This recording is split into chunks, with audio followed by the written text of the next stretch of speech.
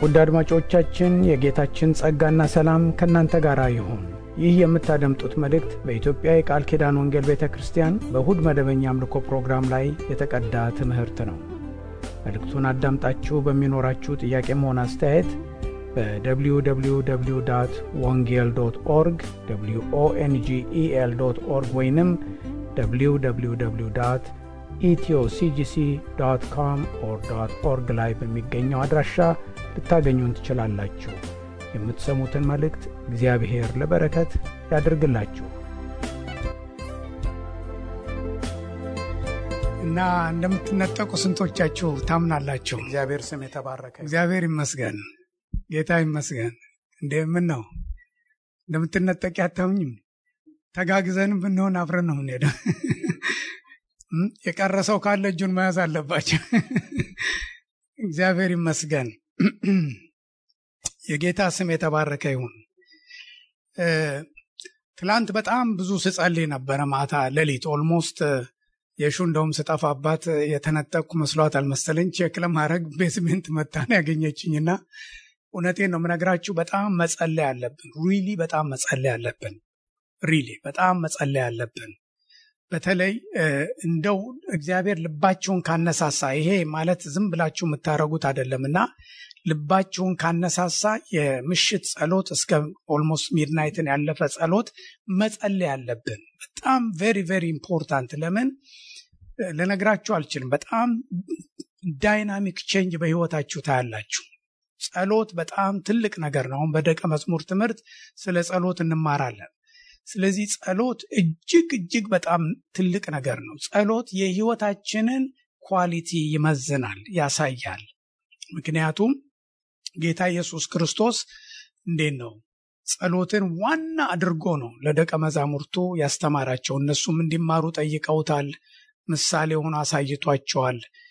ጸሎት እግዚአብሔር በቃሉ እኛን ይናገረናል። እኛ ከእግዚአብሔር ጋር የምንነጋገርበት መነጋገሪያ ነው፣ ኮሙኒኬት ማድረጊያ ነው። የሃይማኖት ስራ አይደለም።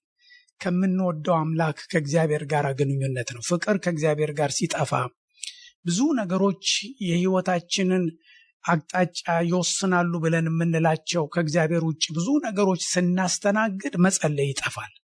ስለዚህ በዚህ በመጨረሻው ዘመን አንዱ የምናየው ነገር ጥቂት ጥቅሶችን ካየን በኋላ ስለ ጸሎት ብናይ በጣም ጥሩ ይመስለኛል። ምክንያቱም ጌታ በመጽሐፍ ቅዱስ በሉቃስ ወንጌል ላይ ይህንን ነው ስለ መጨረሻው ዘመን የተናገረው። እግዚአብሔር የተመሰገነ ይሁን። ሉቃስ ምዕራፍ 21 ላይ ጌታ ኢየሱስ ክርስቶስ እንዴት እንደሚናገር ተመልከቱ።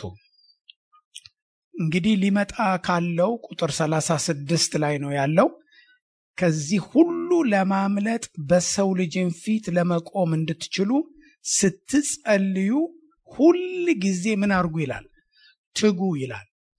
ድሮ በጣም በጌታ ልጅ እያለሁ በጣም ስለ ጸሎት ሳነብ ልቤን የነካኝ አንድ በጣም ጥቅስ ነበረ ውስጤ የቀረና ዋች ኤንድ ፕሬይ የሚል እና ዋች ኤንድ ፕሬይ እና ይህንን በእንግሊዝኛ በጣም አድርጎ ልቤን ይዞት ስለነበረ ወንድማችን ልመን እሁድ የሰበኩትን ስብከት እዚህ ላይ እንደጻፈ ልቡ ተነክቶ ልክ በድርብ ጽፈት ጽፌ ቤቴ በራፍ ላይ ልክ ለወጣ ስል አየዋለሁ። ስገባም እንዳየው አድርጌ ጽፌ ነበረ።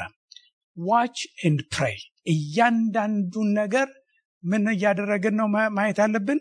በመንፈሳችን ያለንበትን ዓለም እያየን መጸለይ አለብን። ዋች ኤንድ ኢንተርቴን ዮርሰልፍ አይደለም ያለው። ምን አድርገን ያለው? ኤንጌጅ ዮርሰልፍ ስሩ ፕሬየር።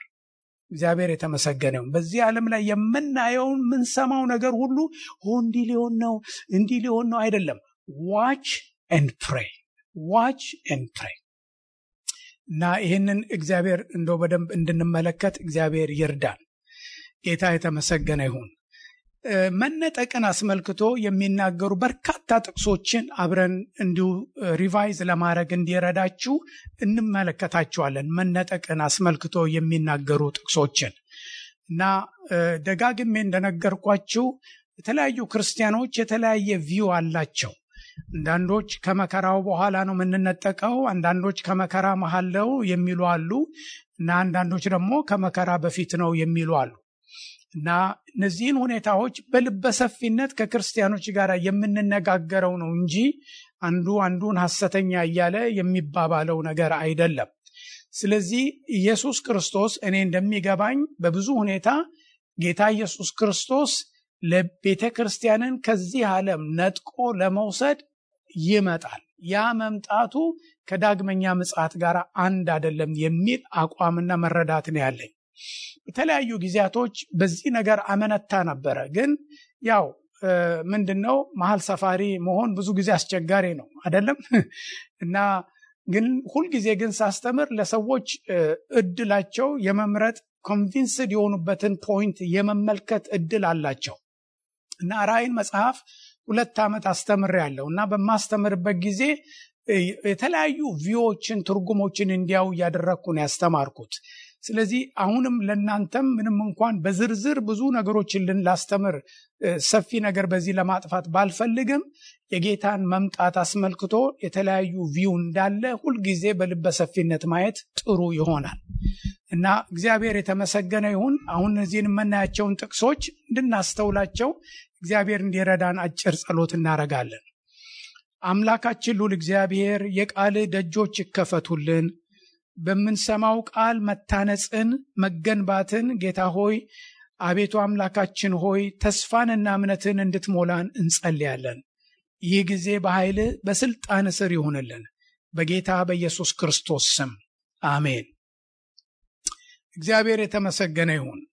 ያው መሰረታዊ የሆነው ነገር ሁልጊዜ ጥቅስ ብየምለው በበኩሌ በጣም ስትሮንግሊ ኮንቪንስድ የምሆንበት ዮሐንስ ወንጌል ምዕራፍ 14 ከቁጥር 1 እስከ 3 ነው። ይሄ ቃል በጣም የተለየ ነገር እንደሚናገር ችላ ልንል አይገባም።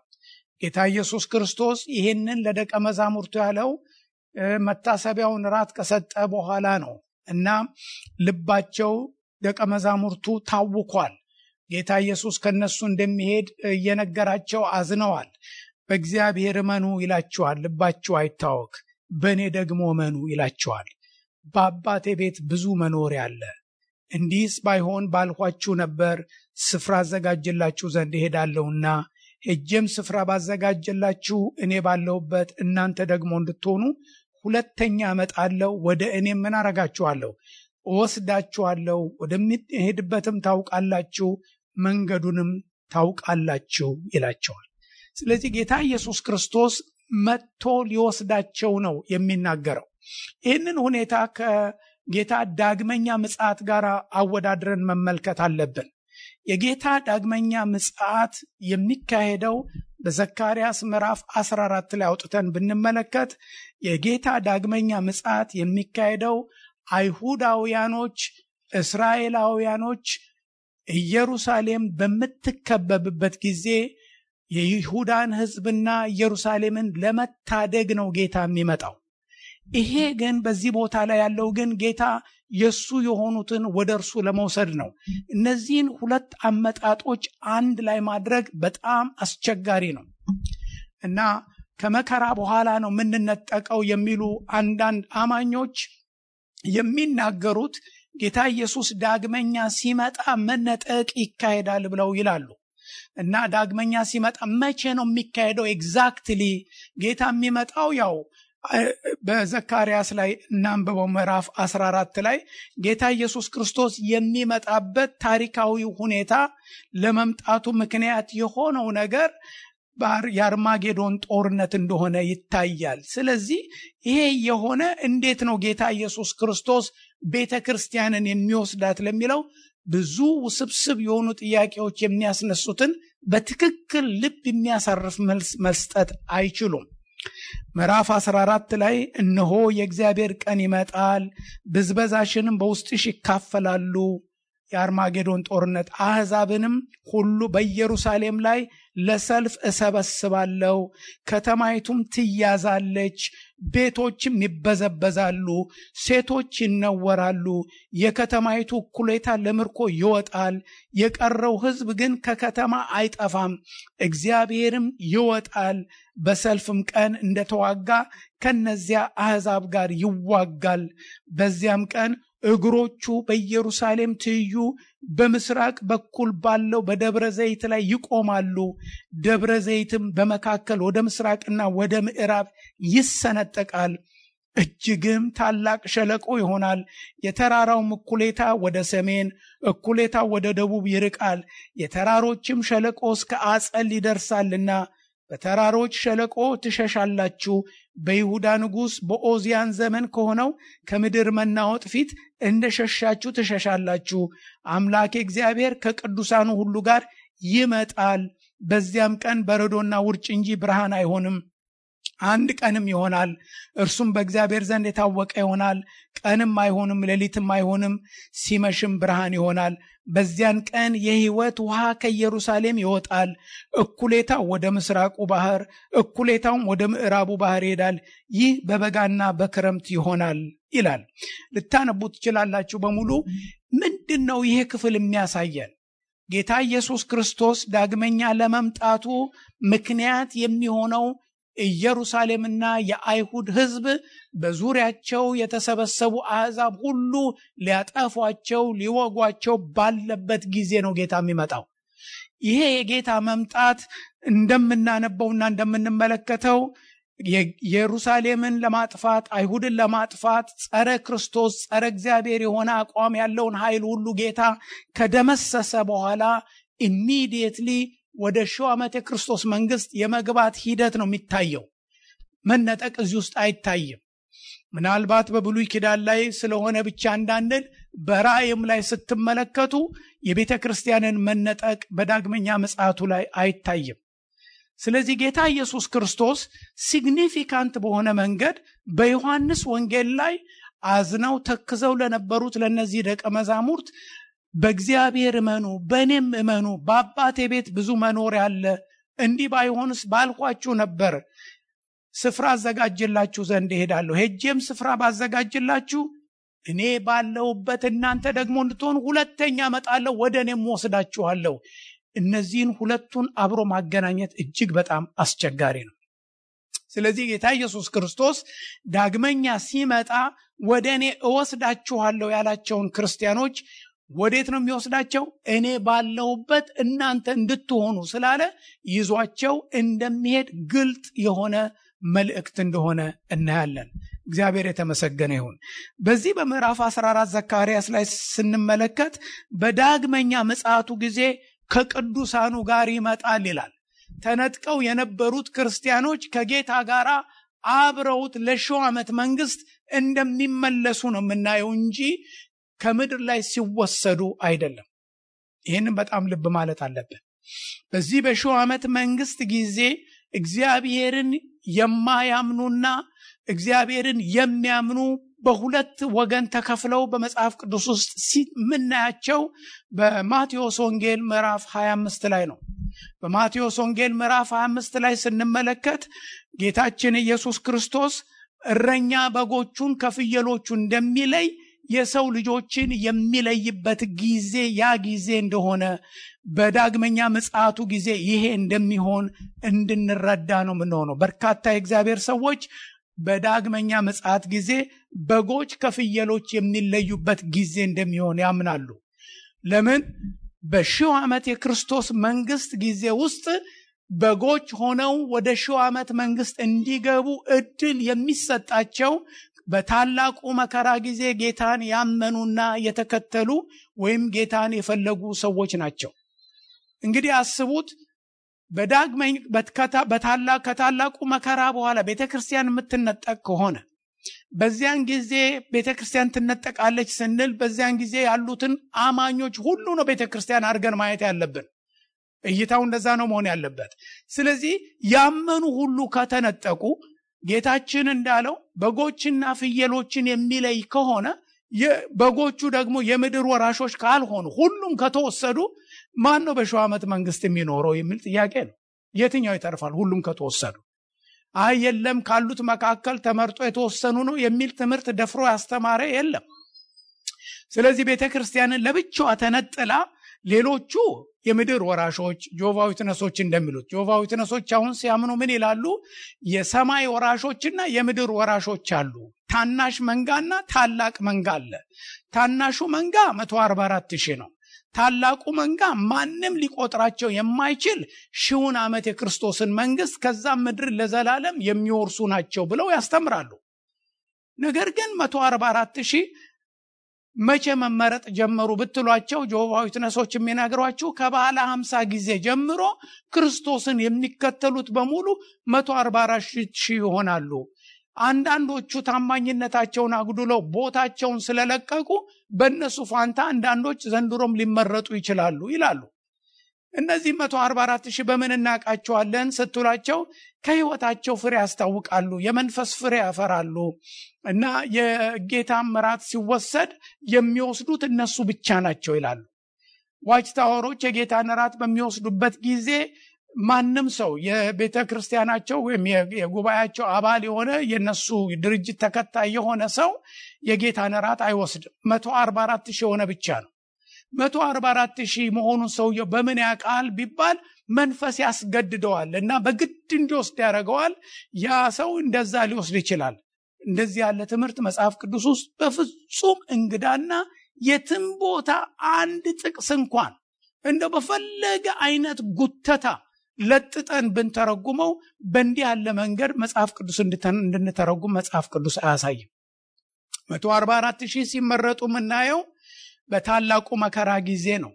ራእይ መጽሐፍ ላይ በምዕራፍ 7 ላይ ስንመለከት ይሄንን በግልጥ ያሳየናል። አያችሁት?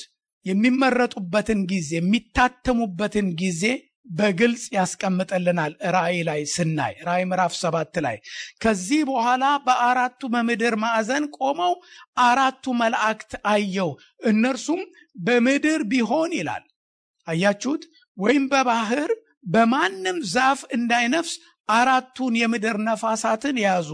የሕያው አምላክ ማህተም ያለው ሌላ መልአክ ከፀሐይ መውጫ ሲወጣየው ምድርንና ባህርን ሊጎዱ ለተሰጣቸው ለ4ቱ መላእክት በታላቅ ድምፅ እየጮኸ የአምላካችንን ባሪያዎች ግንባራቸውን እስክናተማቸው ድረስ ምድርን ቢሆን ወይም ባህርን ወይም ዛፎችን አትጉዱ አላቸው።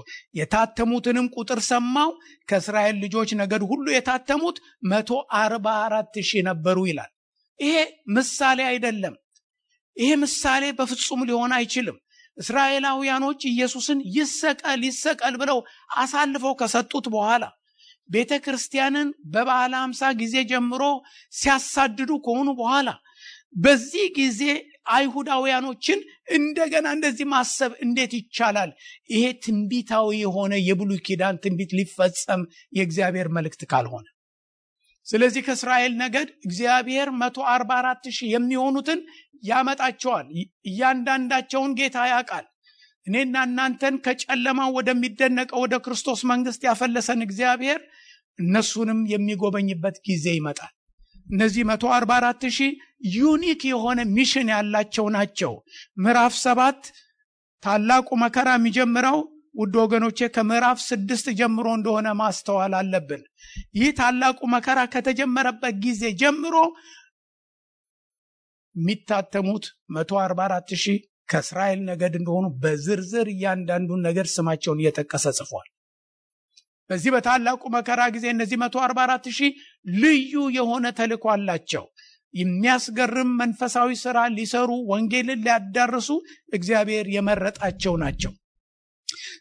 እግዚአብሔር የተመሰገነ ይሁን። ስለዚህ በታላቁ መከራ ውስጥ 144,000 አለ አይደለም የምድር ወራሾች እንደሆኑ እንዳልሆኑ አድርጎ ሰዎችን ለመክፈል ጆቫ ዊትነሶች የሚጠቀሙበት ትርጉም በፍጹም ትክክል አይደለም። እኔ አንድ ጊዜ አስታውሳለሁ ከዋች ታወሮች ጋር ስከራከር ድሮ በነበረበት ጊዜ አንድ የዋች ታወር ቤተ እምነት አስተማሪ የነበረ ሰው ጋር እንጫወት ነበር፣ እንነጋገር ነበረ። እንዴ የነሱ የትርጉም መጽሐፍ የራእይ መጽሐፋቸው ምን ይላል? 24ቱ ሽማግሌዎች ማን ናቸው ብትሏቸው የ144,000 ምሳሌዎች ናቸው ይላል። እንዴ ምዕራፍ 14 ላይ እኮ 144,000 ቆመው በእነሱ ፊት ሲዘምሩ የውልህ እኮ አላልኩና አነበብኩለት። እንዴ አንተ መስታወት ፊት ቆመ ለራስህ ትዘምር የለም ወይ? እንደዛ እኮ ማለት ነው አለ። እግዚአብሔር ያሳያችሁ እንደዚህ ያለ አይነት ትርጉም ምን አይነት የዞረበት ትርጉም እንደሆነ። እና 24ቱና 100 አሁን እኔ ፎቶ ምናልባት መስታወቴ 10 ሊያደርገኝም ይችላል እንደ አንግል ፈጥረንለት በተለያየ አይነት መንገድ። በ24 እና 144 ሺህ እንዴት ነው እሱ የሚሆን? መንግስተ ሰማይ መስታወት አለ ብሎ ማመን የተዘበራረቀ ትርጉም ሃይማኖት መሆን አይችልም። ለዚህ ነው ከመከራ በፊት ከመከራ በኋላ የሚሆነውን ዶግማቲክ ስታንድ ወስደን የምንከራከርበት ሳይሆን በእግዚአብሔር ቃል ላይ የተነገረውን ነገር ለመመርመር፣ ለማጥናት፣ ሌሎችንም ለማዳመጥ በምንችልበት ልበ ሰፊነት እንወስዳለን እንጂ መጽሐፍ ቅዱስ የማይለውን ነገር ሁሉ በግድ እንዲህ ነው ብለን አክርሮ መሄድ ስህተት ላይ ይጥላል። ካን ኢማጂን የዋች ታወር እምነት የጌታን እራት ለመውሰድ ብቁ ናቸው የሚላቸው የ144 ሺህ ቅሬታዎች የሆኑ ጥቂት ሰዎች ብቻ ናቸው። ያን መታሰቢያ ሲወስዱ 144 ሺህ ከሌለ የተዘጋጀው ህብስትና ጽዋ ማንም ሳይቀምሰው ይሄዳል። ለኃጢአታቸው የሞተላቸው ኢየሱስ ክርስቶስን መታሰቢያውን ለመውሰድ የሚነፍግ ሃይማኖት እርጉም የሆነ እምነት ነው። ይሄ በጣም የተረገመ እምነት ነው የምለው። ስለዚህ ኢየሱስ ክርስቶስ ቤተክርስቲያን ዩኒክ ነገር ነች። አዜ ሆል ሐዋርያቶች እኛ አገራችን በሰማይ ነው ብለዋል። እግዚአብሔር የተመሰገነ ይሁን። ከዚያም የሚመጣውን መድኃኒትን ኢየሱስን እንጠብቃለን። እሱም የሰጠው ተስፋ መጥቼ ወስዳችኋለሁ እኔ ባለሁበት ትሆናላችሁ ብሏል። ይሄንን ሁኔታ ይሄ ተስፋ የተሰጣት ቤተክርስቲያን ዩኒክ ነች። በብሉይ ኪዳን አልተጠቀሰችም። ለእስራኤላውያኖች የተነገረው የብሉይ ኪዳን ትንቢት እስከ ክርስቶስ መምጣትና እስከ ሞቱ ብቻ ሳይሆን ቤተክርስቲያንን አልፎ ዘሎ እስከ ፍጻሜ ዘመን ድረስ የሚሄድ ትንቢት እንደሆነ ያነበብኩላችሁ ቢያንስ ዘካርያስ ምዕራፍ 14 ማስረጃ ይሆናል። ስለዚህ ጌታችን ኢየሱስ ክርስቶስ እነዚህን አይሁዳውያኖችን በመጨረሻ ዘመን ላይ የሰጣቸውን ተስፋ ሊፈጽም የሚችል ጌታ እንደሆነ መርሳት የለብንም። በመጨረሻ ዘመን ላይ በብሉይ ኪዳን የተሰጣቸው ተስፋ ይፈጸማል። ብዙ የመጽሐፍ ቅዱስ ተርጓሚዎች በርካታ የእግዚአብሔር ሰዎች በብዙ ነገር የምታከብሯቸው መጽሐፍቶቻቸው በስነ መለኮት ትምህርት ቤት ውስጥ ቴክስት ቡክ ሆነው የሚወሰዱ ሁሉ አንዳንዶቹ እስራኤልን በቤተ ክርስቲያን ተክተው ውድ ወገኖች ሪፕሌስመንት ቴዎሎጂ ይባላል እና እስራኤልን በእስራኤል ፋንታ ቤተ ክርስቲያንን ወክለው ከዛ በኋላ ለእስራኤል የተነገረውን ሁሉ በቤተ ክርስቲያን እያዩ ነው የሚመለከቱት። ይሄ ትክክለኛ ትርጉም አይደለም። የቱንም ያህል እነዚህ የእግዚአብሔር ሰዎች ትክክለኛ ትምህርት በብዙ ነገር ቢያስተምሩ እስራኤል የሚድኑበት እድል አላቸው። ሮሜ መጽሐፍ ላይ እንመልከት የእግዚአብሔር ቃል ምን እንደሚል። ሮሜ ምዕራፍ 11 እግዚአብሔር የተመሰገነ ይሁን። እስራኤላውያኖች የመዳን ተስፋ አላቸው። ምዕራፍ 11 ቁጥር 25 እና 26 ወንድሞች ሆይ ልባሞች የሆናችሁ እንዳይመስላችሁ ይህን ምስጢር ታውቁ ዘንድ እወዳለሁ። የአሕዛብ ሙላት እስኪገባ ድረስ ድንዛዜ በእስራኤል በአንዳንድ በኩል ሆነባቸው። አያችሁት? የአሕዛብ ሙላት ይላል። ምን ማለት ነው የአሕዛብ ሙላት? አያችሁት? እግዚአብሔር የአሕዛብ ዘመን ነው አሁን ያለንበት ጊዜ በመጽሐፍ ቅዱስ ትንቢት። ነገር ግን በዚህ በአሕዛብ ዘመን ውስጥ እግዚአብሔር አሕዛብን ወደ ራሱ የሚሰበስብበት ጊዜ ነው። ሕዝቤ ያልሆነውን ሕዝቤ እለዋለሁ የሚለው ትንቢት እየተፈጸመ ያለበት ጊዜ እንደሆነ እንመለከታለን። አያችሁት? ያልተወደዱ የተባሉትን የወደደበት የእግዚአብሔር ፍቅር የተገለጠበት ጊዜ ነው። ስለዚህ መጽሐፍ ቅዱስ ምን ይላል? አይሁዳውያኖች መሲሁን ኢየሱስ ክርስቶስን ከካዱት በኋላ ሐዋርያቶች እድል ሰጧቸው እንደገና ሁለተኛ እና ንስሐ እንዲገቡ ጌታን እንዲቀበሉ። በመጀመሪያ ምንጊዜም የእግዚአብሔር ባሪያዎች ለአገልግሎት በሚሄዱበት ጊዜ መጀመሪያ ምኩራብ ነው የሚሄዱት። ሐዋርያው ጳውሎስን በሐዋርያት ሥራ ብትመለከቱ ምኩራብ ይሄዳል፣ ይነግራቸዋል። እምቢ ሲሉት እንግዲህ ወደ አሕዛብ እንሄዳለን እና ከዚህ በኋላ ኃላፊነቱ የእናንተ ነው፣ ደሙ በእናንተ ላይ ነው እያሉ ጫማቸውን አያራገፉባቸው። አልሰማ ሲሏቸው ወደ አሕዛብ ይሄዳሉ። ለብዙ ጊዜያቶች ሐዋርያቶች በሕይወት በነበሩበት ጊዜ አይሁዳውያኖች እንዲድኑ በተቻላቸው መጠን ብዙ ጥረት አድርገዋል። ይሄ በጣም መረሳት የለበትም። ሐዋርያው ጳውሎስ በሮሜ መጽሐፍ ላይ እንዴት እንደሚናገር ተመልከቱ። ወንጌል በወንጌል አላፍርምና አስቀድሞ ለአይሁዳዊ ይላል። ለምን? ምክንያቱም አይሁዳውያኖች ብዙ ተስፋ የተጎዘጎዘላቸው ስለሆነ የነሱ መዳን ለሌሎች የመትረፍ ባህሪ አለው። ለዚህ ነው ሐዋርያቶች አይሁዳውያኖች የነበሩት ለአሕዛብም ሐዋርያ ሆነው ወንጌል ሊሰብኩ የቻሉት።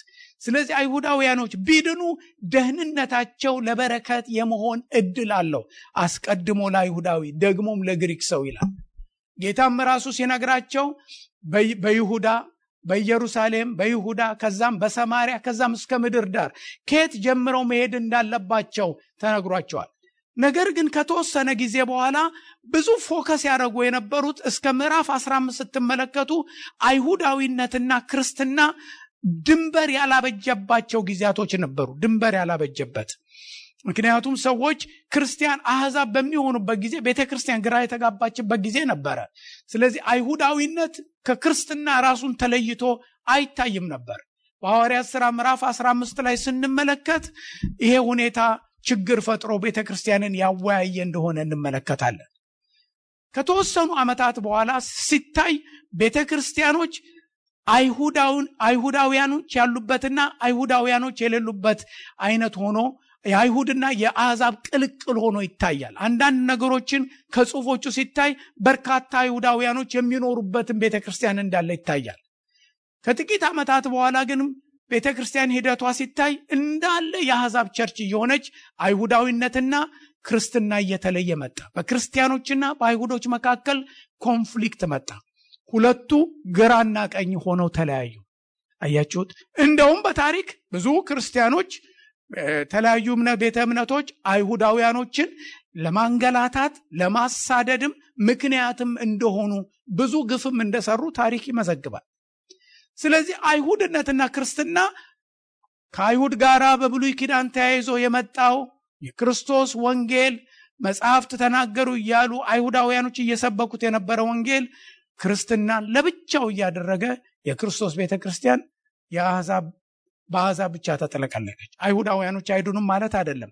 እዚህም እዛም አንዳንድ ሰዎች ቢድኑም የቤተክርስቲያን ነገር ዩኒክ ሆነ። ስለዚህ ቤተክርስቲያንን ስንመለከት የአሕዛብ ብቻ ነች ማለት አንችልም። አይሁዳውያኖችም አሉበት። የአሕዛብና የአይሁድ ቅልቅል ነች።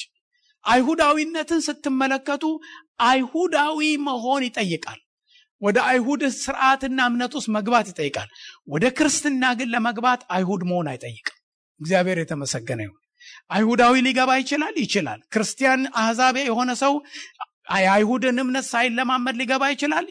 የገላትያ መጽሐፍ ይህን ያስተምረናል።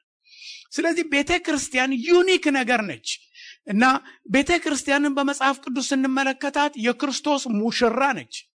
ለክርስቶስ እንደታጨን ነው የሚታየው። ቤተክርስቲያንን ክርስቶስ ለራሱ ሊያዘጋጅ በተለየ መንገድ እንደሚያያት ይታያል። የእግዚአብሔር ቤተ መቅደስ በአዲስ ኪዳን ውስጥ በብሉይ ኪዳን ለእስራኤላውያኖች ቤተ መቅደስ በእጅ የተሰራ ነው። በአዲስ ኪዳን ውስጥ ግን የክርስትና እምነት ቤተ መቅደሱ ቤተ ክርስቲያን ነች። ክርስቲያኖች ናቸው። እግዚአብሔር የተመሰገነ ይሁን። የእግዚአብሔር ማደሪያ ተብላ መንፈሳዊ ቤት ሆና የምትሰራው ቤተ ክርስቲያን ነች።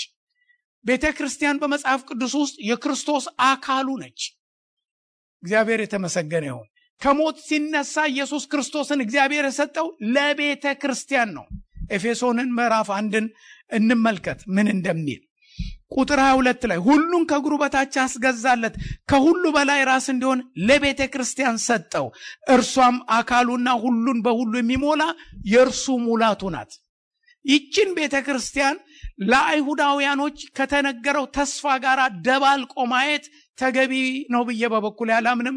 በጣም ብዙ የእግዚአብሔር ሰዎች በዚህ ጉዳይ ላይ ተመሳሳይ መረዳት ያላቸው እንዳሉ የታወቀ ነው። ብዙ መጽሐፍቶች በዚህ ጉዳይ ላይ ተጽፈዋል። ስለዚህ ቤተክርስቲያን ዩኒክ ነች። ስለዚህ ቤተክርስቲያኔን እሰራለሁ ኢየሱስ የሚሰራት ነች። ለአይሁዳውያኖች የተገባው ተስፋ፣ ለአብርሃም የተገባው ተስፋ፣ ለዳዊት የተገባው ተስፋ፣ እግዚአብሔር በነቢያቶች የነገራቸው ያረጋገጠላቸው በተለያየ ጊዜ የተገባው ተስፋ ለቤተ ክርስቲያን የተገባ አይደለም። አያችሁት? ይህንም በጣም መለየት አለብን። ይሄ ተስፋ የሚፈጸመው በሺው ዓመት የክርስቶስ መንግስት ነው። በታላቁ መከራ ጊዜ አይሁዳውያንን እግዚአብሔር በዚያ መከራ ውስጥ ያሳልፋቸዋል። ባለፈው ሳምንት እንዳሳየኋችሁ ያ መከራ ጊዜ የትኛው ነው? የመከራው ጊዜ መጀመሪያው 3 ዓመት ተኩል ነው የኋለኛው ነው የሚለው እኔ ብዙ ምንም ጥቅም ያለው አይመስለኝም። ነገር ግን ስንመለከት በጉ ማህተም ከሚፈታበት ጊዜ ጀምሮ በዓለም ላይ መከራ እንደሚሆን መጽሐፍ ቅዱስ ያሳያል። ያ መከራ አጠቃላይ መከራው ሲታይ ሐሰተኛው ክርስቶስ ከአይሁድ ጋር የተጣላበት ጊዜ ብቻ አይደለም። 7ቱም ዓመት ታላቁ የመከራ ጊዜ፣ ድቅድቅ የጨለማ ጊዜ፣ የክፉ የሆነ ዘመን እንደሆነ እንመለከታለን። ስለዚህ ጌታችን ኢየሱስ ክርስቶስ መጽሐፍ ቅዱስ እንደሚያስተምረን ነቢያቶች እንደሚናገሩት ይሄ የመከራ ጊዜ የያዕቆብ የመከራ ጊዜ ይባላል። እስራኤል ተኮር የሆነ ነው። የዳንኤልን መጽሐፍ 70ውን ሱባኤ 7ቱን ዓመት ገንጥሎ 69ኙ እንደተፈጸመ አሳይቻችኋለሁ። በ70ኛው ሱባኤ በ7ቱ ዓመት የሚሆነው አይሁድንና የእስራኤልን ሕዝብ የሚመለከት እንደሆነ አይተናል። ዳንኤል በምዕራፍ 9 ላይ ይህን በግልጽ አስቀምጧል።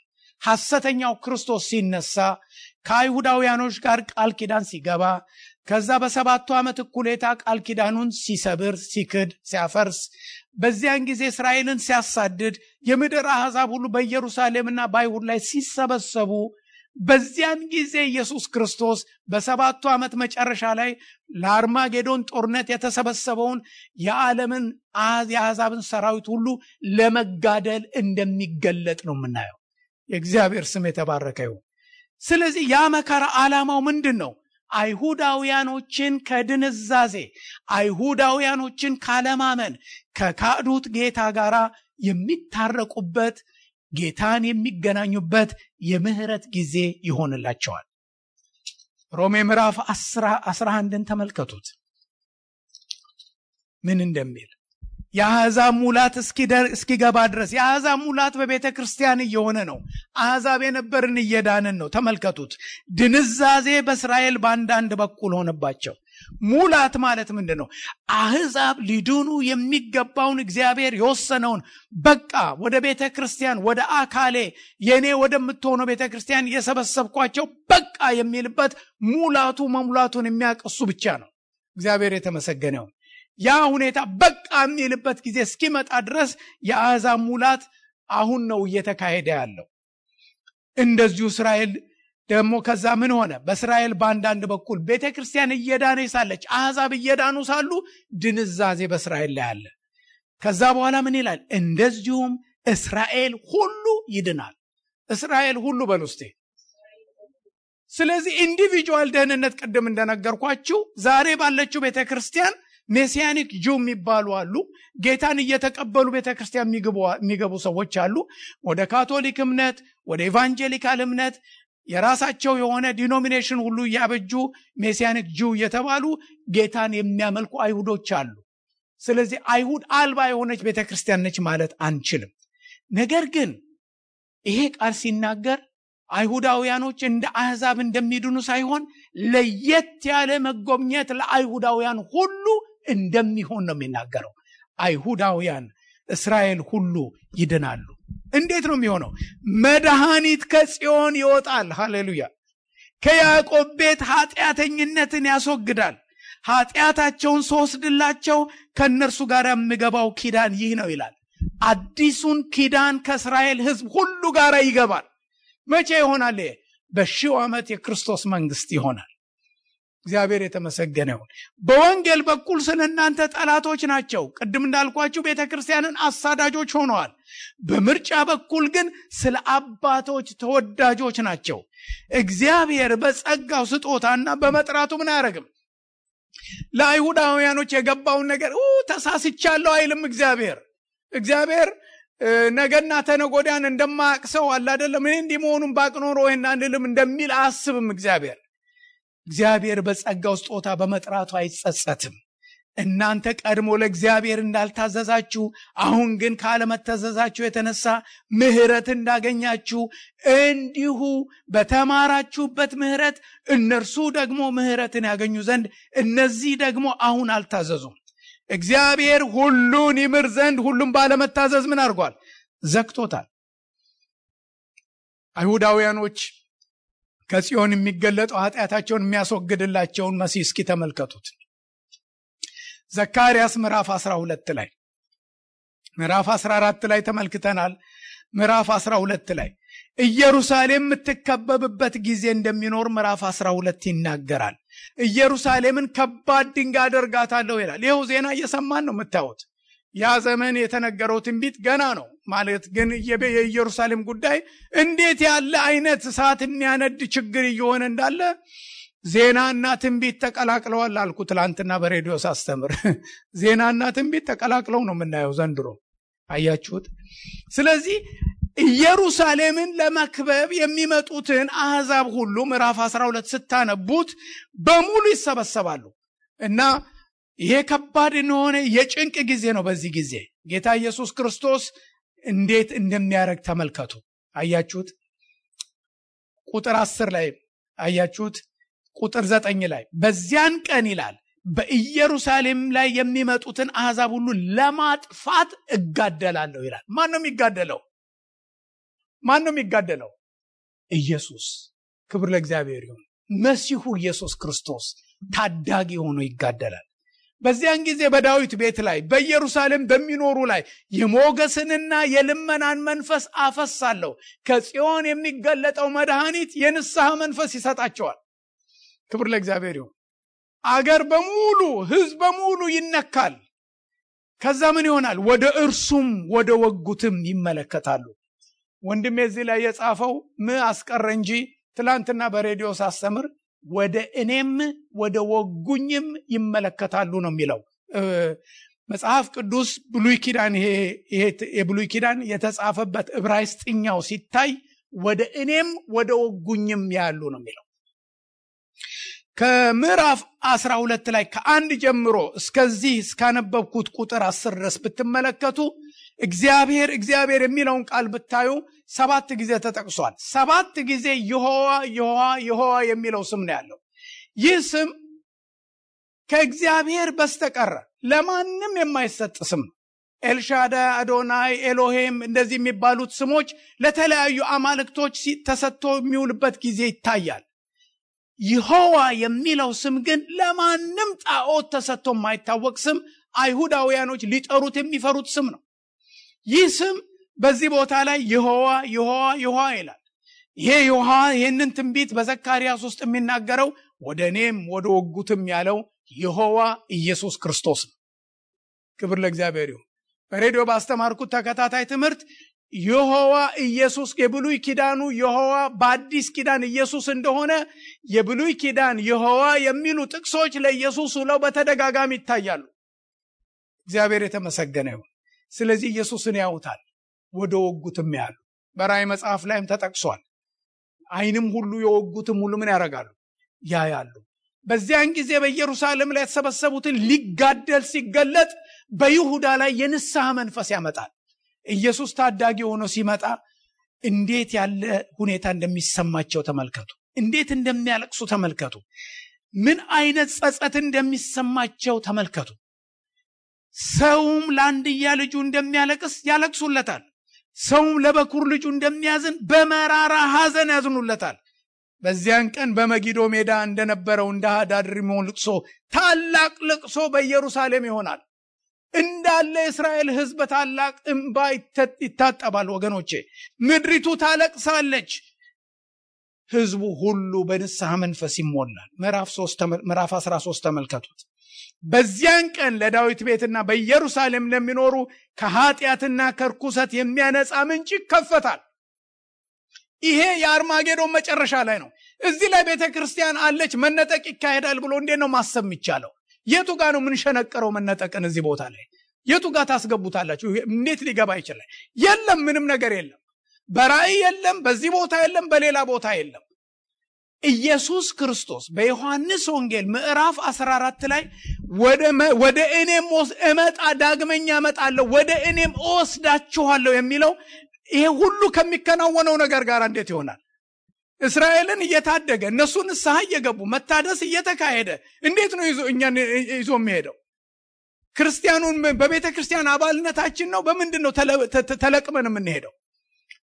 እንዲህ ያለ ስፒሪቹዋል ሪስቶሬሽን እየተካሄደ ይሄ መምጣቱ ንስሐ ያስገባቸው ለምን አይሄዱም? እነሱ ሊቀሩ ነው ማለት ነው?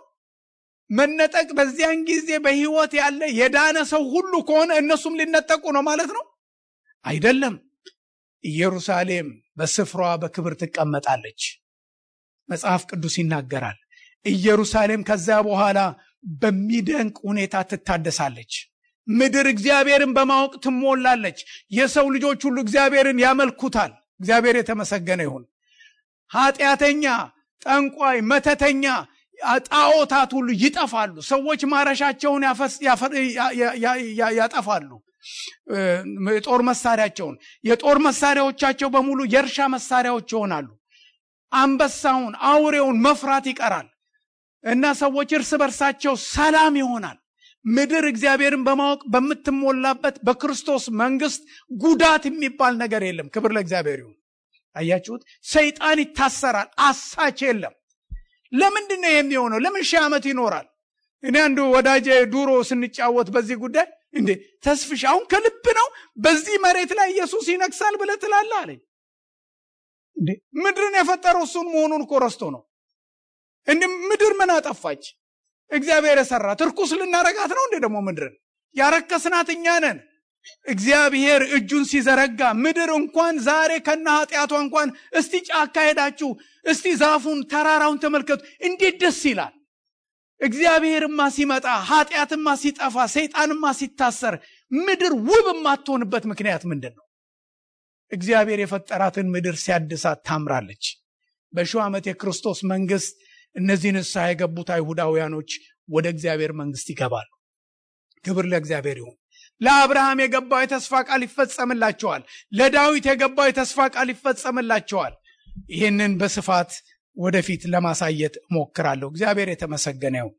ስለዚህ ወደ እኔ መጥቼ ወስዳችኋለሁ የሚለውን ኢየሱስ ክርስቶስ በታላቁ መከራ ጊዜ አይሁድን ለመታደግ የሚመጣውን መምጣት ቤተ ክርስቲያንን ለመውሰድ ከሚመጣው መምጣት ጋር ለማያዝ እጅግ በጣም አስቸጋሪ ነው። ኖ እኔ በጣም እንደዚህ ያለን ነገር በአይምሮዬ ለማስተናገድ ይቸግረኛል። እግዚአብሔር የተመሰገነ ይሁን። ስለዚህ ኢየሱስ ክርስቶስ ጌታችን ሊወስደን ይመጣል። ይሄ ልዩ ተስፋ ነው። ማስጠንቀቂያ። እንግዲህ ይሄ ነገር እኔን ልብ እንዳሳረፈ እናንተን የሚያሳርፍ ከሆነ ውድ የጌታ ልጆች መነጠቅ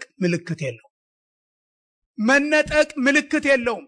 መቼ እንደሚሆን ምልክት የለም። ለዳግመኛ ምጽአቱ ምልክት አለ። ምልክቶች ተነግረዋል። መነጠቅ ግን ኤኒ ታይም ሊሆን ይችላል። እዚህ ሆነ ሊሆን ይችላል። ከዚህ ወጥተህ ሊሆን ይችላል። እግዚአብሔር ይሄን ተስፋ እንዳይጨልምብን ይጠብቅልን። እንደሚሄዱ ሰዎች እግዚአብሔር እንድንኖር ይርዳል። እንደሚሄዱ ሰዎች እንድንኖር ኤኒ ታይም እቤታችሁ የለፋችሁበትን ሁሉ እኔ በጣም ወዳቸውን ላይብረሪን በሙሉ እንዳለ ጥዬ ነው የምሄደው። ሃሌሉያ። እንደውም በቀደም ሳስብ ነበር መነጠቅ በሚካሄድበት ጊዜ በዚህ ቤት ያለውን ብዙ መንፈሳዊ ሀብት ስላለ እንድትጠቀሙበት አደራላችኋለሁ ብዬ ልለጥፍ ወይ ብዬ ነበር። እውነቴን ነው የምነግራችሁ። ለሚቀሩት እኔ እንደውም አንዳንድ ነገር በጎላ መንገድ በእንግሊዝኛ ጽፌ ላድርጎ እያልኩ ነበረ። I'm telling you እውነቴን ነው የምነግራችሁ። እንነጠቃለን። አዎ ሄኖክን የነጠቀ እግዚአብሔር አይደለም? ኤልያስን በሳት ሰረገላ ባውሎ ነፋስ ብድግ አድርጎ ይዞ ሄደ እግዚአብሔር። እኔና እናንተን በያለንበት ቦታ ይወስደናል። ተኝታችሁ ብትሆኑ ይወስዳችኋል። በመኪና በመንገድ ላይ በአይሮፕላን ብትሆኑ የትም ሁኑ የትም ጌታ ኢየሱስ የእርሱ የሆኑትን ያውቃል። እግዚአብሔር ይመስገን። ይሄን ተስፋ በሚያጨልም ሁኔታ የዚህን ምድር መኖር ትልቅ ጉዳት ነው። እግዚአብሔር ይሄን እንድናስተውል ይርዳል። ይሄንን ተስፋ በውስጣችን እንድንጠብቅ ይርዳል። ውድ ወገኖቼ በአንዳንድ ነገር እነዚህ ይሄ እጅግ የከበረ ነገር ነው። ሲሪየስ የሆነ ክርስትናን ሕይወት በዚህ ጉዳይ ላይ ይሄ ነገር ኑሯችሁን ሊነካ ሊለውጥ ሊገዛ በሚችል መንገድ እንድትኖሩ የምትፈልጉ ከሆነ እግዚአብሔር ሆይ ይሄ ሰባኪ በጣም ጠንካራ በሆነ መንገድ ተናግሯል፣ ልቤ አልተረታም በምትሉት ነገር ጌታ ለምኑት። አሳየኝ ይሄ ነገር ምንድነው በሉት። እግዚአብሔር ሊመክራችሁ ሊያሳያችሁ ይችላል። ኢየሱስ ይመጣል። ክብር ለእግዚአብሔር ይሁን። ኢየሱስ ይመጣል። ኑሯችን እንደሚሄዱ ሰዎች መሆን አለበት። አዎ ስራ አንፈታም። ባለፈው እንደነገርኳችሁ አንዳንድ ክርስቲያኖች ጌታ ይመጣል ብለው መስራቱን ሊያቆሙበት ጊዜ ነበር እና ሐዋርያው ጳውሎስ ተሰሎንቄ ሰዎች የነበረ የቸገራቸው የማይሰራ ይብላ ብሎ የሚጽፉባቸው ምክንያቶች አንዱም ይሄ ነው። እና በቃ ጌታ የሚመጣ ከሆነ በቃ ያለንን አንተ በቂ ነገር አለ ይህችኑ እየበላለን እስኪመጣ ድረስ እንኑር እያሉ፣ ምክንያቱም ጌታ በደጅ ነው ብለው ይጠብቁ ነበር። እና ጌታ እንግዲህ ይህን ያህል 2000 ዓመት አሁን ቆይቷል። ለምን? የአሕዛብ ሙላት እንዲሆን ነው። የአሕዛብ ሙላት እስኪሆን ድረስ ነው። ማንም እንዳይጠፋ ወዶ ነው። ጌታ የተመሰገነ ይሁን። የአሕዛብ ሙላት እኔ አልድንም ነበር እናንተ አትድኑም ነበር ጌታ ቀደም ብሎ መጥቶ ቢሆን ኖሮ። እግዚአብሔር የተመሰገነ ይሁን። ስለዚህ ብዙ ክርስቲያኖች ምን ይላሉ? የጌታ መምጣት ሲሆን ተማሪም ትምህርቱን ያቆማል። እኔ ጌታ መጣ ከሆነ ብሎ ትምህርቱን ማቆም ይፈልጋል። ትዳርም መሰርተው እኔ ምንም ባላገባም ግዴለኝም በቃ ጌታ ይመጣል ብሎ የሚልበት ሁኔታ ይኖራል። እንግዲህ እንደዚህ ቢሆን እንዴት ያለ ስህተት እንደምንሰራ ተመልከቱ። በሐዋርያት ዘመን ጀምሮ በቃ ጌታ ይመጣል በሚለው ሁኔታ ማግባት ቢቀር መማር ቢቀር መስራት ቢቀር ቤተክርስቲያን ለስንፍና ምክንያት ልትሆን ትችላለች። እንደዚህ እንዳናደርግ መጽሐፍ ቅዱስ ያዘናል። ምክንያቱም በቃል ቢሆን በሥራ ቢሆን የምናደርገውን ሁሉ ለጌታ ለኢየሱስ ክብር እያደረግን መኖር እንዳለብን መርሳት የለብን። ብዙ ክርስቲያኖች ይህንን የስንፍና ሐሳብ የሚያስተናግዱበት ትልቁ ምክንያት ምን እንደሆነ ታውቃላችሁ? ኑሯችንን መንፈሳዊና መንፈሳዊ ያልሆነ ለጌታ የሆነና ለጌታ ያልሆነ ብለን ስለምንለይ ነው። ነገር ግን ጓሮ ድንች ብተክል ለእግዚአብሔር ነው ምተክለው። ቤቴን ጓሮዬን ባበጅና ባሳምር ለእግዚአብሔር ነው። you know what ሚስጥሩን ታውቃላችሁ? ሁለተኛ ቆሮንቶስ ምዕራፍ 5 ላይ አንዱ ስለ ሁሉ ሞተ፣ እንግዲያስ ሁሉ ሞቱ፣ በሕይወትም ያሉት ስለ እነርሱ ለሞተውና ለተነሳው እንጂ ወደፊት ለማን እንዳይኖሩ ለራሳቸው እንዳይኖሩ ሞተ። ብለብስ ለጌታ ነው፣ ብበላ ለጌታ ነው፣ ከፍ ብል ለጌታ ነው፣ ብዋረድ ለጌታ ነው። ክብር ለእግዚአብሔር ይሁን። ነግጄ ባተርፍ ለጌታ ነው፣ ተምሬ ብመረቅ ለጌታ ነው። ሃሌሉያ። ስለዚህ በዚህ ምድር ላይ እግዚአብሔር ባስቀመጠኝ ስፍራ ሁሉ ለእግዚአብሔር ክብር እኖራለሁ።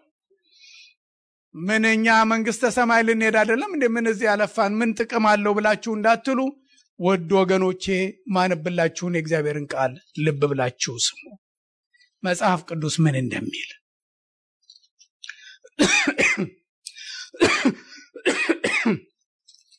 ምን እንደሚል ተመልከቱ። ቆላስይስ ምዕራፍ 3 የእግዚአብሔር ቃል የሚለውን ልብ በሉ። በቆላስይስ ምዕራፍ 3 ላይ እንደዚህ ይላል።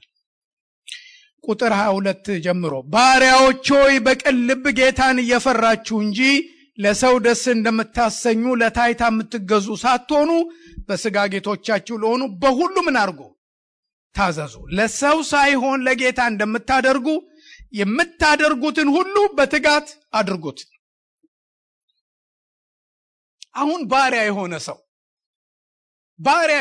እግዚአብሔር ያሳያችሁ። መጽሐፍ ቅዱስ የሚናገረው ስለ ባሪያ ነው። ባሪያ የሆነ ሰው የጌታው ንብረት ቁጥር ቢሉት ባሪያውንም አንድ ንብረት አድርጎ የሚቆጥረው ሰው ነው። እንግዲህ ተመልከቱ፣ ደሞዝተኛ አይደለም።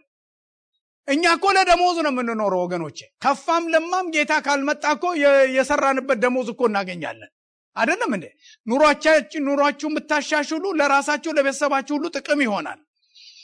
ከጥቅም ውጪ ነው የምንመለከተው። አሁን ይሄ ባሪያ የሆነ ሰው የሚያገለግለውን ጌታውን እንዴት ማገልገል እንዳለበት ነው የሚነግረው።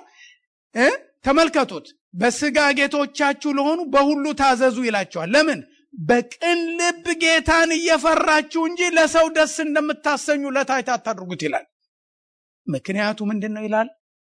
ቁጥር 23 ለሰው ሳይሆን ለጌታ እንደምታደርጉ የምታደርጉትን ሁሉ በትጋት አድርጉት። በትጋት በሉ እስቲ። ጌታ ይመጣል እያልን መኖሪያል። በትጋት አድርጉት። ለምን? ከጌታ የርስትን ብድራት እንድትቀበሉ። መንግስተ ሰማይ ሲወስደን ጌታ ኢየሱስ ክርስቶስ ከዚህ ምድር ሲነጥቀን የርስት ብድራት የምናገኘው based on your faithfulness in your workplace። በሥራ ቦታችሁ እግዚአብሔር ባስቀመጣችሁ ለጌታ ክብር በኖራችሁት። ይሄንን ማድረገው ለጌታ ነው። እግዚአብሔር የተመሰገነ ይሁን። ብዙ ጊዜ የሹ ምግብ ስትሰራ ትጸልያለች፣ የጌታን ስም ጠራለች። ምግቧ የሚጣፍጠው ለዚህ እንደሆነ ማወቅ አለባችሁ። እና ምንድነው? ለጌታ ክብር። በጣም ደስ ይለኛል። ለጌታ ክብር ነው። ሰዎች መተው ስትሰራ እየዘመረች ነው የምትሰራው። እና እኛም ስናደርግ በምትሰሩበት ቦታ ለጌታ ክብር ነው ወገኖቼ ማድረግ ያለብን፣ ለጌታ ክብር። እኔ በኮቨናንት ጋስፕል ሚኒስትሪ ያስተማርኳቸውን እጅግ የከበሩ ሰዎች 31 ጊዜ ሰማ ነው የሚሏቸውን ካሴቶች ያስተማርኩት ጃኒቴሪያል ስራ እየሰራው በልሳን እየጸለይኩኝ ወገኖቼ፣ የጽዳት ስራ እየሰራው ልነግራችሁ አልችልም። የእግዚአብሔር ጸጋ ላይ የመጣ ስራዬን አቆምና ጸሎት ውስጥ ገባለሁ። ማስታወሻ አለኝ፣ ሁልጊዜ እጽፋለሁ። የምሰራበት ስራ ከእግዚአብሔር ጋር የምገናኝበት እንጂ ስጋዊ ስራ እንደሆነ አላየሁትም። እግዚአብሔር የተመሰገነ ይሁን። አያችሁት? እንግዲህ ወገኖቼ ቤተ ክርስቲያን ስትሆኑ መጣለው አላለም ኢየሱስ። ስራ ሆኜ የሚመጣ ከሆነ እንዴት ሆኖ ይምጣ? ምን እየሰራው በምን ሙድ ውስጥ እያለው ጌታ ይምጣ? ስለዚህ ስራ ስትሰሩ የትም ቦታ ብትሆኑ ለእግዚአብሔር አብ ክብር በጌታ በኢየሱስ ክርስቶስ ስም በንግግር የሚሰራ ነገር ቢሆን፣ በንግግር የሚደረግ ነገር ቢሆን፣ በእጅ የሚሰራ ይሁን፣ በገንዘብ የሚሰራ ይሁን፣ ሁሉን ለእግዚአብሔር ክብር አድርጉት። በጣም ብዙ ሰዎች ክርስቲያኖች እንዲሁ በምላሳቸው ብቻ ሊከብሩ ይፈልጋሉ። ትጋት ካላሳየ እንዴት ነው የሚሆነው? እግዚአብሔር የሰነፎች አምላክ አይደለም። ክብር ለእግዚአብሔር ይሁን። ማርቲን ሉተር ኢየሱስ ክርስቶስ ነገ ቢመጣ ምን ታረጋለህ ሲሉት የጥድ ዛፍ ተክላለሁ አለ። ችግኝ ተክላለሁ አለ። የጥድ ዛፍ ለመብቀል ረጅም ጊዜ ነው የሚፈጅበት። ግን በዚህ ሀገር ሚሽነሪ ሆነው ኢትዮጵያ የሚመጡ ሰዎች ያንን ያሉበትን የሚሽን ስራቸውን ጨርሰው ወደ ሀገራቸው ሊመለሱ ሲሉ የተከሏቸውን አትክልቶች አይነቅሏቸውም፣ ማጠጣትም አያቆሙ። ይኮተኩታሉ፣ ያጠጡታል፣ ኬር ያረጋሉ። ተመልሰው እንደሚመጣ ረጅም ጊዜ እንደሚኖር ነገም እዚህ እንዳለ ሰው አድርገው ኬር ያረጉታል። የሜዳ አበቦችን የሚያለብሰውን እግዚአብሔርን ይገናኙታል። እነዛን የተከሏቸውን አበቦች ውብ የሚያረገው እግዚአብሔር ጋር አብረው የሚሰሩ ናቸው። አምልኮ ቤተክርስቲያን ውስጥ ያለ ስርዓት ብቻ አይደለም። ሰው በሚሰራው ሁሉ እግዚአብሔርን ያመልካል። እግዚአብሔር የተመሰገነ ይሁን። ስለዚህ ጌታ ኢየሱስ ክርስቶስ ይመጣል። በንቃት በትጋት ለመኖር የስራችሁ ገበታ ቦታ አምልኮን ሊነፍጋችሁ የሚችል ስጋዊ አድርጋችሁ አታድርጉት። የእግዚአብሔር ሰውነታችሁን ጠብቃችሁ ኤኒ ታይም የምትነጠቁ ውድ ወገኖቼ፣ በታላቁ መከራ ዘመን ንስሐ ገብቶ ብዙዎች እንዲድኑ ምን ወሰደው ይህን ሰው ብናደርገው በአስማት ኃይል ተወሰደ ብለው እንዳይሉ ህይወታችሁ ክርስቲያን ነበረ ቢሉ ጥሩ ነው። እግዚአብሔር ይመስገን። አያችሁት? የመታደስ የመመለስ ለብዙዎች ምክንያት ይሆናል። ኢየሱስ ይመጣል። ክብር ለእግዚአብሔር ይሁን። የእግዚአብሔር ስም የተባረከ ይሁን። ስለዚህ ይሄ ትልቅ ተስፋ ስለሆነ ላይትሊ የምንመለከተው አይደለም። አብሮት የሚያስፈልግ የመጨረሻ ነገር ይህን ተስፋ ጠብቀን ለመኖር በውስጣችን ጸሎት፣ ቅድም እንዳልኳችሁ ስለ ጸሎት እናይና እንጨርሳለን። ሉቃስ ወንጌል ቅድም እንደተመለከትነው በምዕራፍ 21 ላይ የእግዚአብሔር ሰው ሉቃስ እንዳስቀመጠልን ኢየሱስ ክርስቶስን የተናገረውን እንግዲህ ሊመጣ ካለው ከዚህ ሁሉ ለማምለጥ በሰው ልጅን ፊት ለመቆም እንድትችሉ ስትጸልዩ ሁልጊዜ ትጉ። ጌታ ኢየሱስ ወደዚህ ምድር ከድንግል ማርያም በተወለደበት ጊዜ ማንነቱን የተገናኙት ኢየሱስ ክርስቶስን ሁለት ሰዎችን ምሳሌ አድርገን መውሰድ እንችላለን። የሚጸልይ ሰው መንፈሱ ይሾራል። የሚጸልይ ሰው መንፈሱ ይነቃል። ጸሎት የሰውን መንፈስ ያነቃል። መንፈሳዊ ሴንስ የማድረግ አቅማችን ይዳብራል። ሰው ሲጸልይ መንፈሳዊ ዲሰርንመንቱ ሻርፕ ይሆናል። ብዙ ስትጸልዩ ፔኔትሬቲቭ የሆነ አንደርስታንዲንግ ይኖራቸዋል። ኃይል በውስጣችሁ ስለሚያልፍ በዙሪያችሁ ላለው ነገር ወላፈን ውስጥ እንደሚገባ ነው የጠላት ኃይል በዙሪያችሁ የሚሆነው። ጸሎት ከእግዚአብሔር ጋር ያለንን ግንኙነት መንፈሳዊ እንቅስቃሴ በውስጣችን የሚካሄድበት ስለሆነ ብዙ አቅም አላችሁ ኃጢአትን ለማሸነፍ፣ ስጋዊነትን ለመርታት፣ እግዚአብሔር በማይወደው ነገር ከመጠመድ ሁሉ ትድናላችሁ። ጸሎት በጣም ትልቅ ኃይል አለው። የጻድቅ ሰው ጸሎት በስራዋ ምን ታደርጋለች? እጅግ ኃይል ታደርጋለች ይላል። ስለዚህ ስንጸልይ ብዙዎቻችን ችግሮቻችን የቀሰቀሱትን ጸሎት ብቻ ነው የምንጸልየው። ችግር ከሌለንስ እንደ ሐኔል ነው የምንለው። ሐኔል ለምን ጸለይኩ አልኩት አንድ ጊዜ ድሮ ገና ልጅ እያለ። እኔ ምን ሁሉም ነገር እናንተ አርጋችሁልኛልና እግዚአብሔርን ለምን አስቸግረዋለሁ?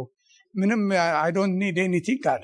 ኒድ ቤዝድ የሆነ ጸሎት ነው በልጅነቱ የሚያስብ ነበር። ኒድ ቤዝድ እና ቢቸገር ሊጸልይ ለምን ነው ማለት ነው አይደለም። ጌታ ኢየሱስ ዳግመኛ የሚመጣ ከሆነ የሚሄዱ ሰዎች የሚጸልዩትን ጸሎት መጸለይ መጀመር አለብን። የሚነጠቁ ሰዎች የሚጸልዩትን ጸሎት መጸለይ አለብን። መሄዳችንን ፎከስድ ሆነን ዓላማ አድርገን ታርጌት አድርጎ መኖርን መለማመድ አለብን። ስንተኛ ጌታ ኢየሱስ ክርስቶስ እንደሚመጣ እያሰብን መተኛት አለብን። ይሄ ተስፋ ሁልጊዜ በውስጣችን መጠበቅ አለበት። የእግዚአብሔር ስም የተባረከ ይሁን። ስለዚህ በዚህ ቦታ ላይ ምን ይላል? እንግዲህ ሊመጣ ካለው ከዚህ ሁሉ ለማምለጥ በሰው ልጅን ፊት ለመቆም እንድትችሉ ስትጸልዩ ሁልጊዜ ትጉ። የሚጸልይ ሰው ጸጋ አለው። እንመልከት ስምዖን እንዴት ያለ አይነት ሰው እንደነበረ። አያችሁት? መንፈሳዊ ሕይወት ምን አይነት እንደሆነ መሰረታዊ የሆኑ ባህሪያቶችን ከዚህ ከእግዚአብሔር ሰው እናያለን። በሉቃስ ወንጌል ምዕራፍ 2 ላይ ይሄ ሰው ቁጥር 25 ላይ ስለሱ የተጻፈውን ተመልከቱ። እነሆም በኢየሩሳሌም ስምዖን የሚባል ሰው ነበር። ይህ ሰው የእስራኤልን መጽናናት ምን ያደርግ ነበር? ሽማግሌ ነበር። ወገኖቼ ምን እንደሚጠባበቀው? የእስራኤልን መጽናናት። እኔና እናንተ ምን እንደምንጠብቀው? የኢየሱስን መምጣት። ክብር ለእግዚአብሔር ይሁን። ኢየሱስን መምጣት ልክ እንደኔና እንደናንተ እኮ ነው። ይጠባበቅ ነበር። መጠበቅ በመንፈሳዊ ነገር እንደዚህ ያለን ተስፋ መጠበቅ ብዙ ጉልበት፣ ብዙ ኃይል ይጠይቃል። ብዙ ጉልበት ይጠይቃል። ሰዎች ሰርጋቸውን በናፍቆት የሚጠብቁ ሰዎች ብዙ ኢነርጂ ይጠይቃል። ያንን የሰርጋቸውን ቀን ዳይናሚክ ለማድረግ አላደለም ለዛ ጉጉት ያላቸው የሚያንቀሳቅስ ኃይልና ጸጋ አለው። ጉጉት ከሌለ ግን ይሄ ሁሉ ሊሆን አይችልም። የእስራኤልን መጽናናት ይጠባበቅ ነበር። ጻድቅና ትጉ ነበር ይላል። መልካምን ዘመን ለማየት ሰዎች ምላሳቸውን ከክፉ መከልከል አለባቸው። የጻድቅ ሕይወት መኖር አለባቸው። እግዚአብሔር ከሚያዝንበት መንፈሳዊ ካልሆነ አካሄድ መጠበቅ አለባቸው። ጻድቅና ትጉ ነበር ይላል። የጽድቅ ሕይወት ለስንፍና አይሆንም። ጻድቅና ትጉ ነበር፣ መንፈስ ቅዱስም በእርሱ ላይ ነበረ ይላል። ክብር ለእግዚአብሔር ይሁን። መንፈስ ቅዱስ በእርሱ ላይ ነበረ ማለት ምን ማለት ነው? በቃ ደስ ብሎታል ማለት ነው። መንፈስ ቅዱስ ተመችቶታል የሰውዬ ማለት ነው። መንፈስ ቅዱስ ስለተመቸዋል። ለምን? ጻድቅ ነው፣ ትጉህ ነው፣ ኮንሲስተንት ኮንቲኒየስ የሆነ ሕይወት አለው። ስለዚህ እግዚአብሔር መንፈስ ላው ላይ ነበረ። አያችሁት? እንደዚህ ነው እኛ መሆን ያለብን። እግዚአብሔር ይሄ እንዲሆንልን ይርዳን። መንፈስ ቅዱስ በእርሱ ላይ ነበረ። አያችሁት? ጌታ የሚሰጠውን በጌታም ቀን በጌታም የተቀባውን ሳይ ሞትን እንዳይ በመንፈስ ተረድቶ ነበር። እላው ላይ ስለነበረ ደል ፕሬዘንስ አልነበረም፣ ዳይናሚክ ፕሬዘንስ ነው። ይሲ ያለበትን ዘመን እንዲያስተውሉሉ ጌታ ያደረገው ሰው ነው። ኢየሱስን የማየት እድል እንዳለው በእድሜው እንደማይሞት ኢየሱስን ሳይ ይነገረው ነበረ። መቼ? የት ነበረ? ኢየሱስ በመጣበት ጊዜ እቤቱ ነበረ። አያችሁት? እቤቱ ነበረ። ነገር ግን የእግዚአብሔር መንፈስ በላው ላይ ስለነበረ ተመልከቱት። እቤት ሳለ ሲጸልይ አይደለም መንፈስ ቅዱስ ላው ላይ የነበረው። ቤተ መቅደስ ሲሆን አልነበረም የነበረው። እቤትም ሳለ ላው ላይ የነበረው የእግዚአብሔር መንፈስ ስለነበረ የእግዚአብሔር መንፈስ ብድግ ሲል ታየው። እኔ በህይወቴ አረሳም ይሄን ነገር። እኔ በዚህ ሰው ህይወት ውስጥ የሆነው እኔ እንደገጠመኝ ነው ልላችሁ አልችልም። አንድ ጊዜ የእግዚአብሔር መንፈስ እንዴት እንደሚመራ በጣም የሚያስደንቅ ነው። ሁለት ዩኒክ ነገሮች በጣም ትዝ ይሉኛል። አስመራ ዘመቻ ያለው አንድን ሰው በራእይ አየሁት። እኔ ይህን ሰው አላውቀውም እና አስመራ ዘመቻ ከመሄደ በፊት አንድ መንፈሳዊ ስብሰባ ላይ ቆሞ ሲመሰክር እዛ ኋላ ተቀምጬ አይቼዋለሁ። ዘመቻ ቦታ አዝማች ሆኖ ተማሪዎች አዝማች ሆኖ የገጠመውን ነገር ያየውን ነገር ነው የሚናገረው። በጌታ እንዴት እዛ በብዙ ችግር ውስጥ ጌታ እንዳመለኩ ይናገር ነበር። እኔ ላናገረውም ላጫውተውም አዲስ ክርስቲያን ነኝ። ምስክርነቱን ሰምቼ ነው ብዙ ሳልቆይ አስመራ ዘመቻ ተልኬ ሄድኩኝ ማለት ነው። እና እዛ አስመራ ዘመቻ ላይ ያለው ከብዙ ጊዜ በኋላ አንድ ቀን በውኔ ያን ሰው አገኘሁት እና ሳገኘው በጣም ለሰው መግለጥ አስቸጋሪ ነው። አቀፍኩት።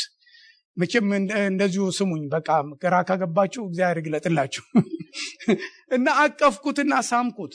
ሪሊ ሰው ይህን ወንድም ያገኘውበት ሁኔታ ተኝቼ በህልሜ አይደለም።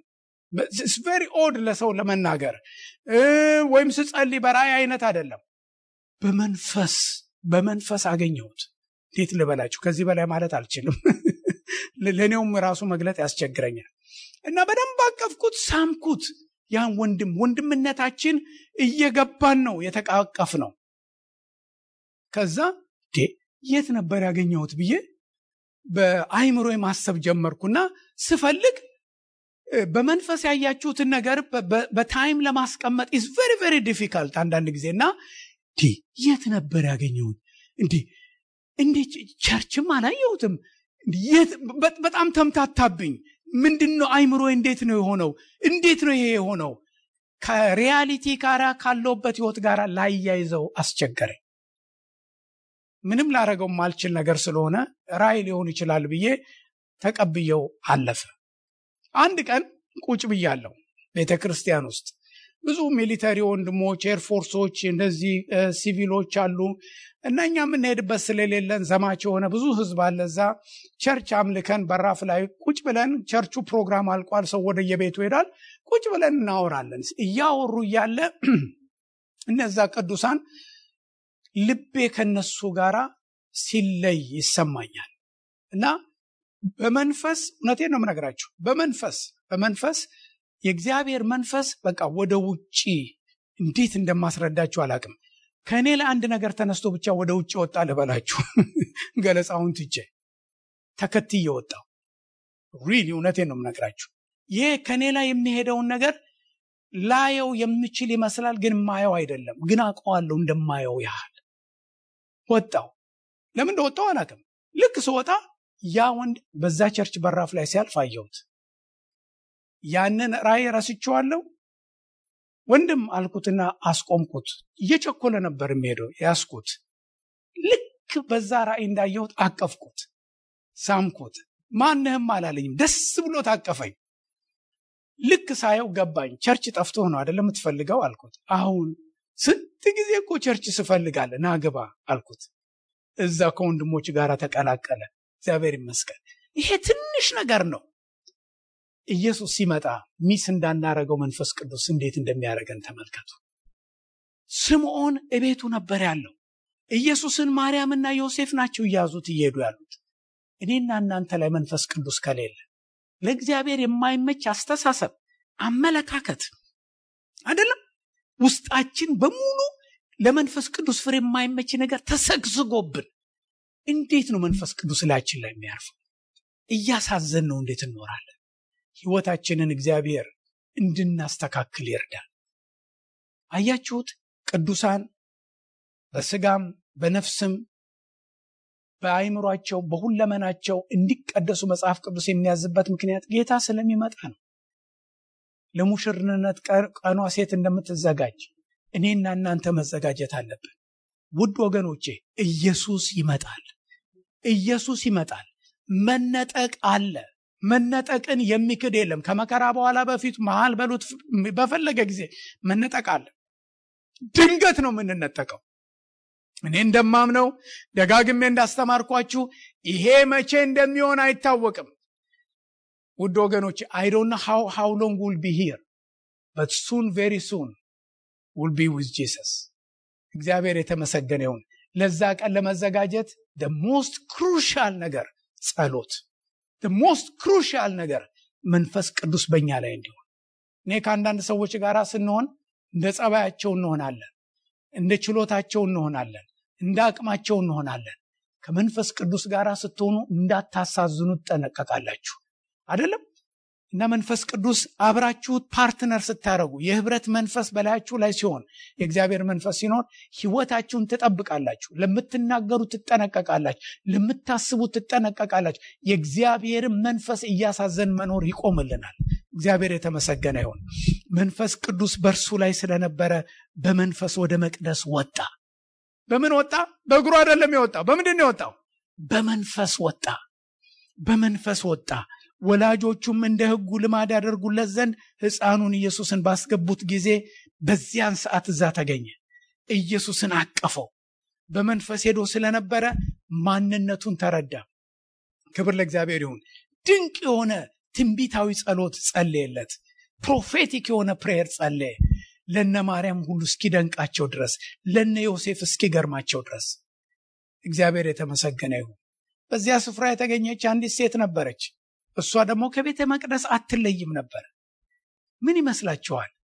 ጌታ ጥሩ ልማድ ቢኖራችሁ ያችን ልማዳችሁን ሰዓት ቢጠብቅላችሁ መጣበት ጊዜ ደስ አይልም? እየጸለያችሁ ቢመጣ ጌታ መልካም ልማድ ቢኖራችሁ። እግዚአብሔር የተመሰገነ ይሁን። ይህንን ተስፋ በውስጣችን ማደስ አለብን። ቤተ ክርስቲያን ለሙሽርነታችን የምንዘጋጅበት ቦታ ነች። ሌላ ስራ የለንም። እግዚአብሔር የተመሰገነ ይሁን። በቃሉ ውሃ እየታጠብን፣ በቃሉ ውሃ እየተቀደስን፣ በጉን ኢየሱስ ክርስቶስን ሰርጋችንን የምንጠብቅበት ያንን ዝግጅት የምናደርግበት ስፍራ ነው። ኦልሬዲ መግቢያውን ፓስፖርት ተመቶልናል፣ ቪዛ አግኝተናል። እግዚአብሔር የተመሰገነ ይሁን። ኢየሱስ ዳግመኛ ይመጣል። እንጸልይ።